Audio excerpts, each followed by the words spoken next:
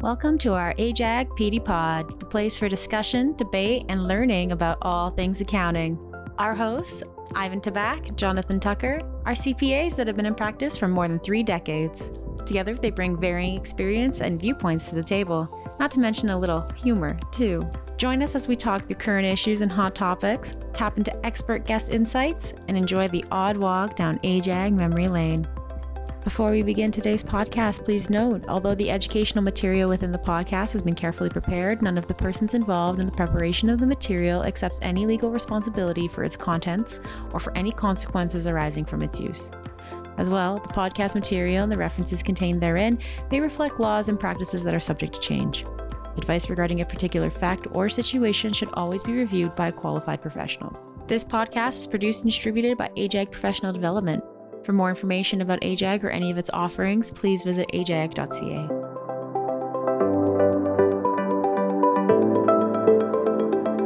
Hello and welcome to episode 3 of AJAG's PD Pod.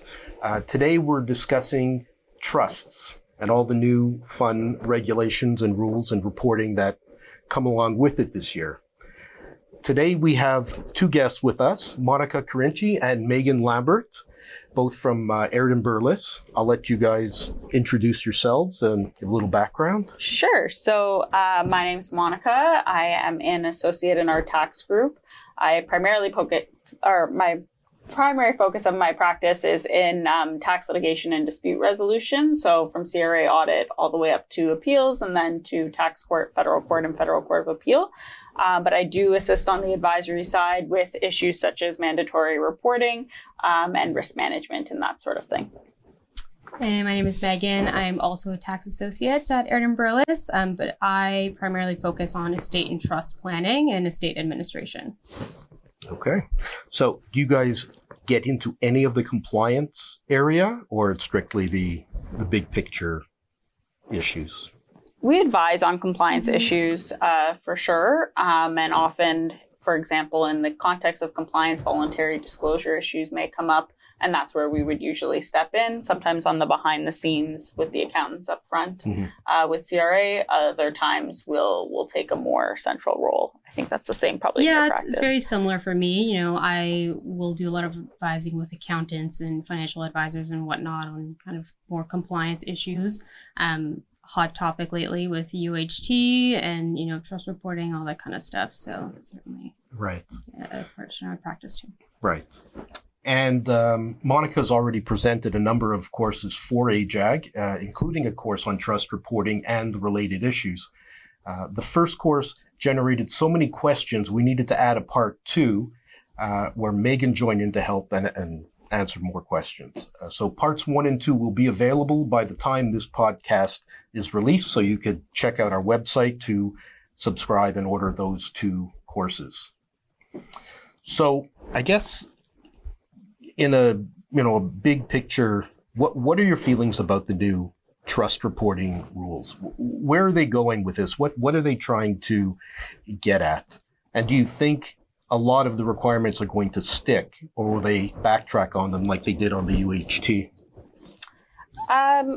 I think it's a general push that we're seeing with the mandatory disclosure rules, the revamped reportable transactions, the new notifiable transactions, uncertain tax treatments, UHT. There's clearly a movement towards more and more information gathering and data collection. The CRA has, over the past few years, been given a lot of money by the government to expand their audit powers, but they need the information in order to initiate those audits. So certainly the end goal here, I think, is to try and see if there's anything that they can pick up on, any trends in the information that's gathered. But I think the unfortunate consequence is that they're picking up many issues or many benign scenarios, and for clients and for accountants, they're having to deal with this huge compliance burden that probably won't lead to the results that they are thinking they might. Right. Yeah, I agree. It's certainly not surprising given kind of the trends in terms of information gathering, but I also, in a sense, wouldn't be surprised if things were kind of change a little bit, much like we saw with UHT reporting. once the first year of reporting is over and kind of certain things are kind of dialed back a little bit, but the lobbying, the screaming and yelling. Yeah, exactly. Yeah. So I guess we'll have to wait and see. Right. In our last episode, we talked about sending out questionnaires to clients to help them determine whether or not they need to file. So if you were to come up with a questionnaire yourself today, or maybe you've done that with clients or provided it, what specific prompts would you throw out there to try and pull this information out of clients? Good question. I think, of course, very broadly, if they have any kind of trust structures in place, I think it becomes more difficult with Baird trust planning, where sometimes there's no kind of documentation that was provided for that. So it might be a little bit less of kind of a clear understanding of what that would be. So I think, asking certain questions that would be relating to kind of the ownership of their assets, one that comes up a lot is having children on joint accounts that people do very commonly for, helping them pay bills, those types of things. Just alerting them to those kinds of scenarios and maybe asking those questions about ownership and whatnot. But who knows, anything specific? Yeah, I think so maybe just a general question to clients saying, if you have any trust arrangements, please let us, that we don't know about, please let us know.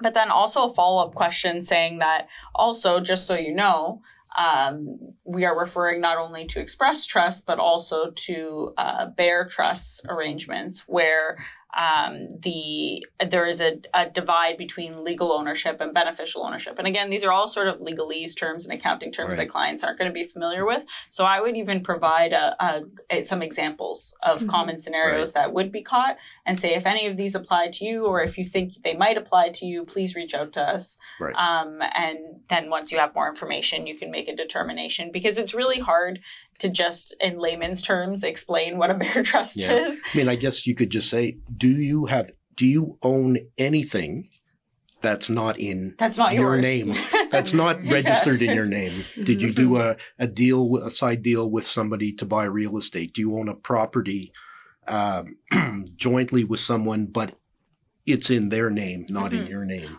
And the reverse, I think, too. Do you own anything in your name that's not yours? Yes, exactly. Especially, that's true, because what I just said would put the reporting on the other person, not this one. But yes, you're right. Do you own anything in your name that doesn't belong to you in any, in full or in parts? Yeah. I think that's probably the simplest way to put it. But I think you're right with the joint accounts, especially. Most clients don't consider that. Yeah. It's just a joint account. And one other thing that I've come across, and it came up with the UHT and now transferring over here, is when say a parent goes on title of the child's first home, for 1% in order to be able to guarantee the mortgage. Obviously, that's a trust. But I did have a couple of clients who insisted that they own that 1%. So when the property is sold, they will report 1% of the gain. And so we're not filing.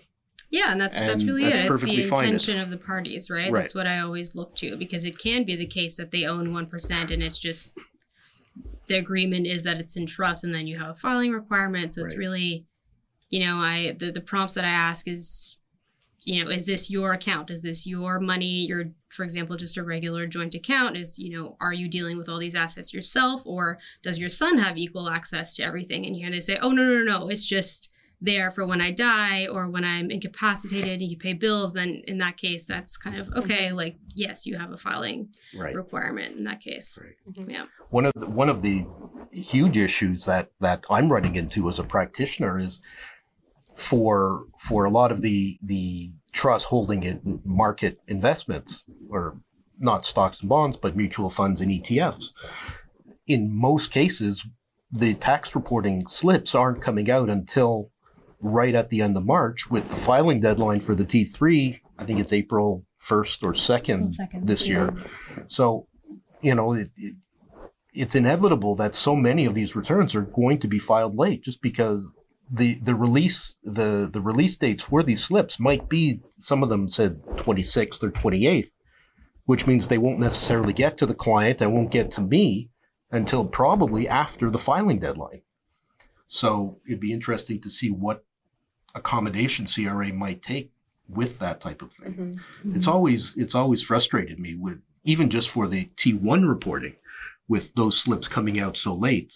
I mean, either extend the tax filing date or force the reporters to issue those slips earlier. But it just, the deadlines just don't mesh. And they've already extended the deadline too for Bear Trusts to say that they will waive penalties for the first year. So perhaps as we get closer and closer to the deadline, they might. But I know we can't plan for that. Right, like they did for the UHT at 4 o'clock on the deadline day. They extended it. So having dealt with this issue now for a number of months, I guess it's been about a year, really, since it's really been clear about what they're looking for. What are the most common scenarios that you're coming up against that for people having to report new or deal with the new trust reporting outside of the standard? I would say there's probably 3 issues with the new rules that are really, or I would put them into 3 categories. So the first 2 deal with Bear Trusts. So the new changes that are going to be, trusts are going to be filing for the first time. So that's the joint accounts, which maybe Megan can speak a bit more to. The second is for real estate. Just there's so many common scenarios where you didn't even know there was a Bear Trust, but there is, and now there's a reporting obligation. And then the third big scenario or common concern that's coming out is all of this information that's required on the Schedule 15. And there's several sub-issues within that, but just determining really what is reasonable efforts that a trustee needs to make in order to provide that information. Would you? Yeah, I agree. I mean, even just to speak on that last point, but in terms of kind of where I see it the most in my practice is definitely Bear Trust planning. This is kind of a probate planning technique that I implement weekly.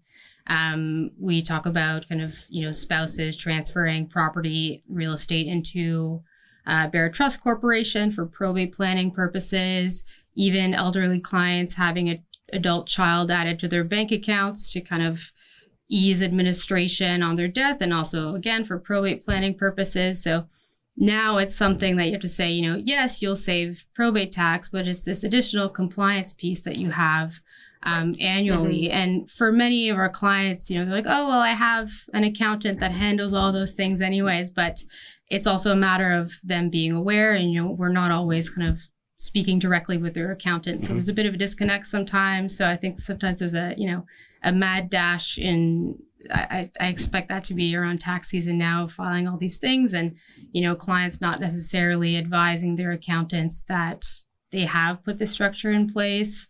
So a lot of that has been coming up for me recently. Right. Yeah, it'll be interesting.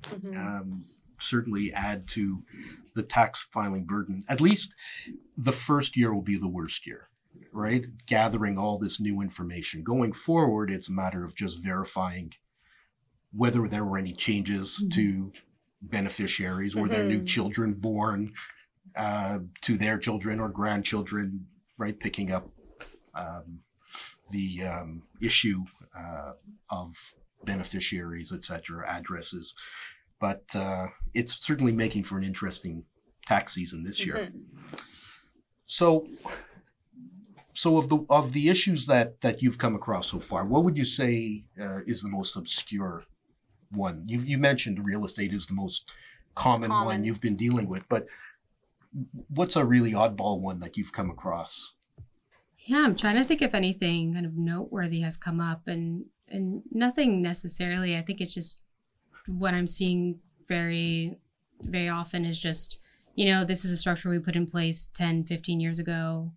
Kind of, what do I do now? I've never done anything until now. So that's coming up a lot. But yeah, the same thing with kind of the disaster clause, that up until this reporting, clients often treat it as, a throwaway provision to a certain degree. You don't want to think of having to think so far down the line in the event that none of your beneficiaries are alive at that time and whatnot. So it's just, it'll go to my cousin who I haven't spoken to in 10 years. And now it's like, Right. okay, well, you have to get this information. Or under the terms of their will. Yeah, exactly. So it just Yeah. really goes far down the line. And it's, I think that'll be tough for sure. It's interesting you mentioned somebody who you haven't spoken to, because in doing the work for my clients and asking to see the trust document, if it exists, and then where the trust document calls for ultimate disposition based on the usually the main beneficiary's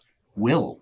So I'm now going to the will and asking for information for all these names, and this person we haven't spoken to in 20 years, and this one we don't know where they live, and so will never answer the question because they're too private. And that also goes back to your comment earlier about making best efforts to get the information.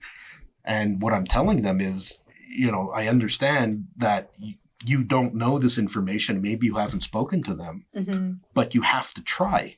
Mm-hmm. At least show me that you've sent an email and document those efforts. Documented that you've actually tried to get this, because it could come back and bite you if you can't demonstrate that you've made the effort. Mm-hmm.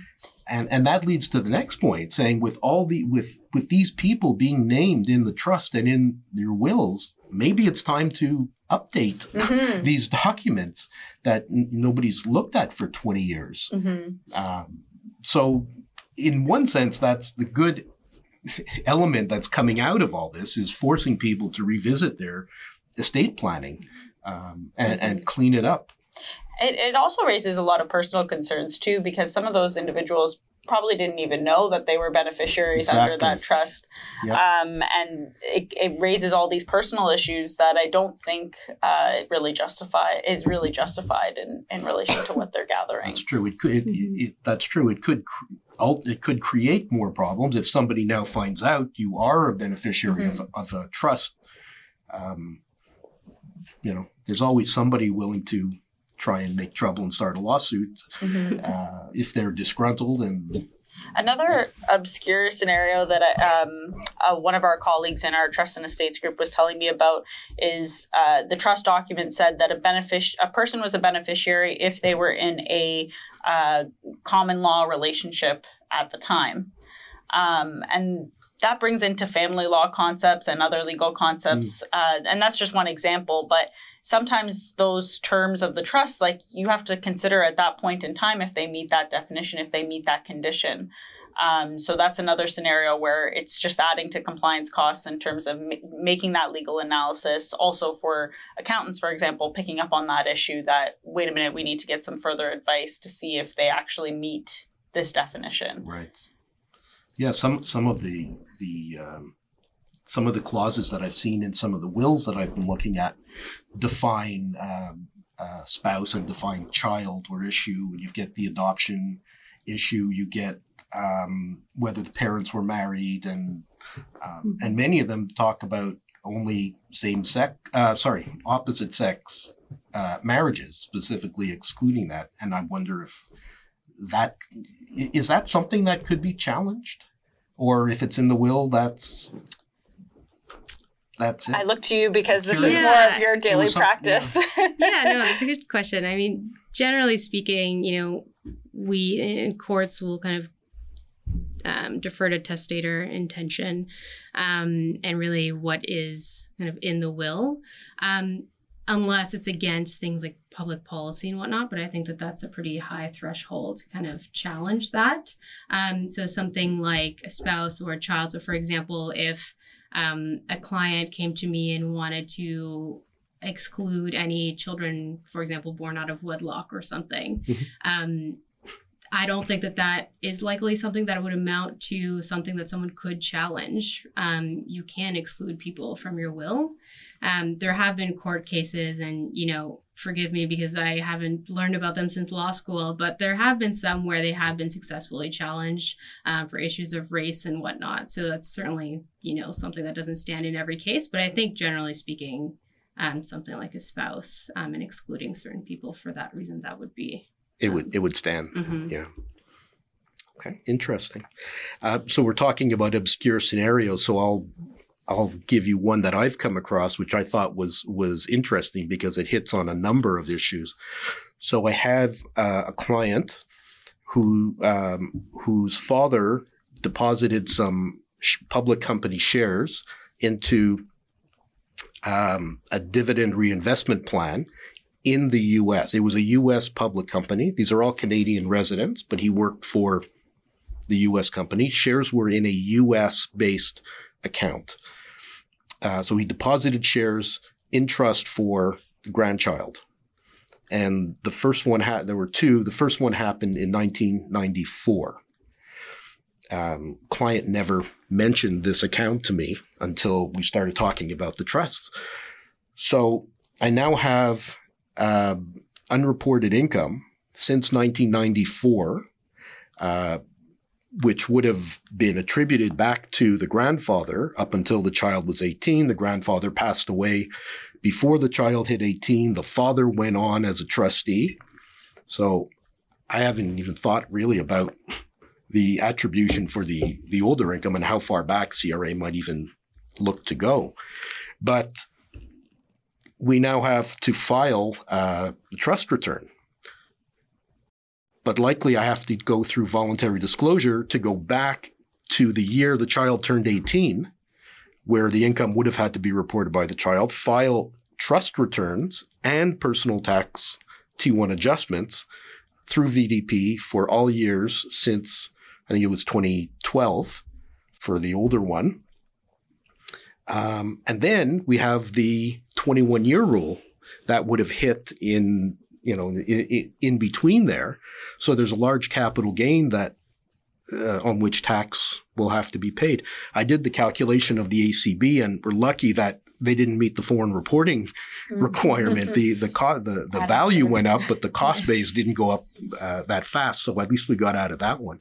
But this I think was the most convoluted one that I came across, and it just shows again what can come out of the woodwork. So client is. And one thing to keep in mind with the voluntary too is that you don't necessarily need to get that done before the filing, but how soon are they going to pick up any issues? Exactly. And as soon as they pick up that issue, that's it. That's right. Because the date the trust is established is right on there on the T3. So right, it'll have to be done very quickly. Yeah. So are there any questions you find you still have or anything about the rules that is still unclear to you, other than, the issues we've talked about? And I think if there's anything we haven't spoken about, because I think, we certainly need some more guidance on what we just spoke about, like settler, even what are reasonable efforts. That's what I was going to say. That I'm sure we'll get some guidance on. Mm-hmm. Well, I'm not sure we'll get some guidance on, but hopefully we'll get some guidance on. Yeah, I think the reasonable efforts question in terms of how far you need to go to get information about beneficiary settlers and any reportable entity and trustees, I think that's going to be something that it'll take some time to get some guidance on that. Perhaps if these rules stay as they are, maybe there'll be some litigation, and that's how we will unfortunately get some guidance. Right. But what is reasonable? I think the best we can tell our clients right now is you need to make the inquiries and you need to document your efforts in making those inquiries and keep records of that. So at least if somewhere down the line it became a question from CRA, you could say, well, we made best efforts. Reasonable efforts, I should say, to get the information, but it just wasn't available. So right. I think that's something that is a big question mark, but stay tuned, I guess. Yeah. All right. Now, what do you think about possible inconsistencies between the UHT filing and the T3 filing? So, for example, the 1% example, when we were scrambling to get UHT returns done, all the clients that I have that 1%, we filed UHT and to claim the exemption as owning it through a trust.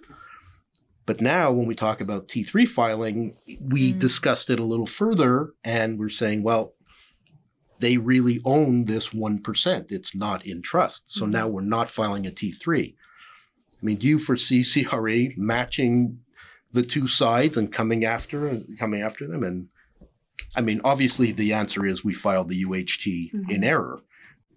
But what do you think about that? That's a great question. I mean, presumably it's something, information that they could have access to.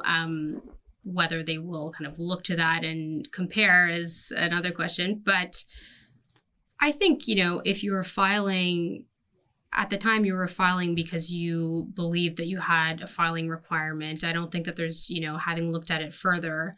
And it's certainly, I would say, likely better that you filed even though you didn't have to than kind of the other way around, right? So I wouldn't personally see kind of any issues with that. And, you have a good explanation in that, you've looked at it further and actually this is not the case. And this is what the intention of the parties was, especially since there was no UHT payable, I presume, if they were all Canadians. Yeah. So in that case, I see kind of no harm in that, but that is an interesting question that, being consistent across all the reporting. Right. And like so many things, it'll end up being nothing, but could create a lot of paperwork in the interim, trying to go back and forth and argue with them. And yeah, I just picking up on what you said, it's not, there's clearly no negligence. You filed because you had to file. So, or you thought you did at the time. Right.